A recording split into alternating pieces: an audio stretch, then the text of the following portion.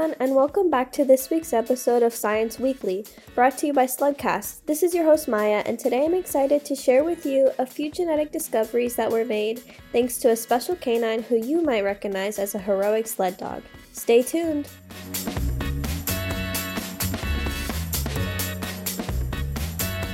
As you might have guessed, the famous sled dog Balto has helped scientists explore the genetics of working dogs and demonstrated the power of comparative genomics. His DNA has enabled scientists to explore the genetics of 1920s sled dogs in Alaska and understand how they compare to modern dogs. Scientists at UC Santa Cruz sequenced Balto's genome as part of a large collaborative effort in comparative genomics, leading to several papers published in the April 28th issue of Science. For the Balto study, the UCSC team extracted DNA from tissue samples of Balto's taxidermied remains provided by the Cleveland Museum of Natural History and worked with colleagues at Cornell University and other institutions to investigate his ancestry and genetic traits. Okay, let's take a little bit of a deeper dive. It was found that Balto shared some of his diverse ancestry with the Siberian Husky breed, but in general he belonged to a population of working sled dogs that were more genetically diverse than modern Alaskan sled dogs.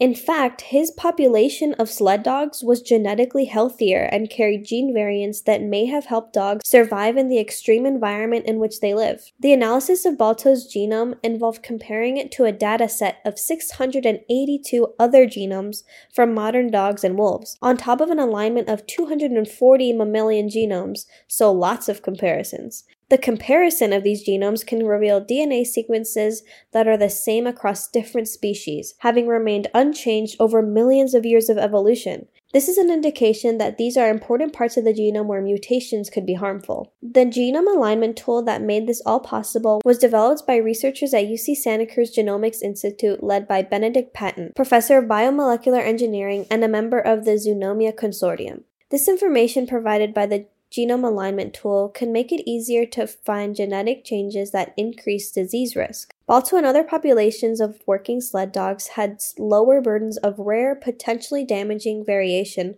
than other dog breeds, indicating that they represent genetically healthier populations. The researchers also identified protein-altering, evolutionarily constrained variants in Balto in genes related to tissue development, which may represent more beneficial adaptations. Balto had variants in genes related to things like weight, coordination, joint formation, and skin thickness, which you would expect a dog breed to have in that type of environment.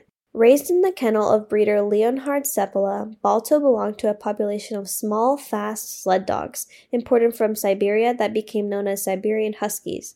But surprisingly, the modern Siberian Husky breed is quite different from Balto and from other modern sled dogs. On top of Siberian Huskies and Alaskan sled dogs, other living dog lineages that share common ancestry with Balto include Greenland sled dogs, Vietnamese village dogs, and Tibetan mastiffs. It's really interesting to see how related Balto's lineage is to others around the world and how so many of his small traits led to his fitness and survivability. Researchers were also able to use Balto's genome to reconstruct his physical appearance, including his stature and coat color, in more detail than even historic photos could reveal. Now, since you can't see the picture right now, I'll go ahead and describe it for you. He's got thick chocolate brown fur and a white spot on his chest. Also, one of his front legs has white fur like a sleeve, and he's got perfectly triangular, perky ears. Now, I can't speak for everyone, but when I was a little kid, I watched the animated Balto movie, and I'm pretty sure they portrayed him as a really skinny gray dog, so this real image of him is new to me, but it's exciting to have an accurate picture of what he looked like. All of this information was gathered from the UCSC News Center in an article published on April 27th of this year by Tim Steffens. To learn more, check out the UCSC News Center website.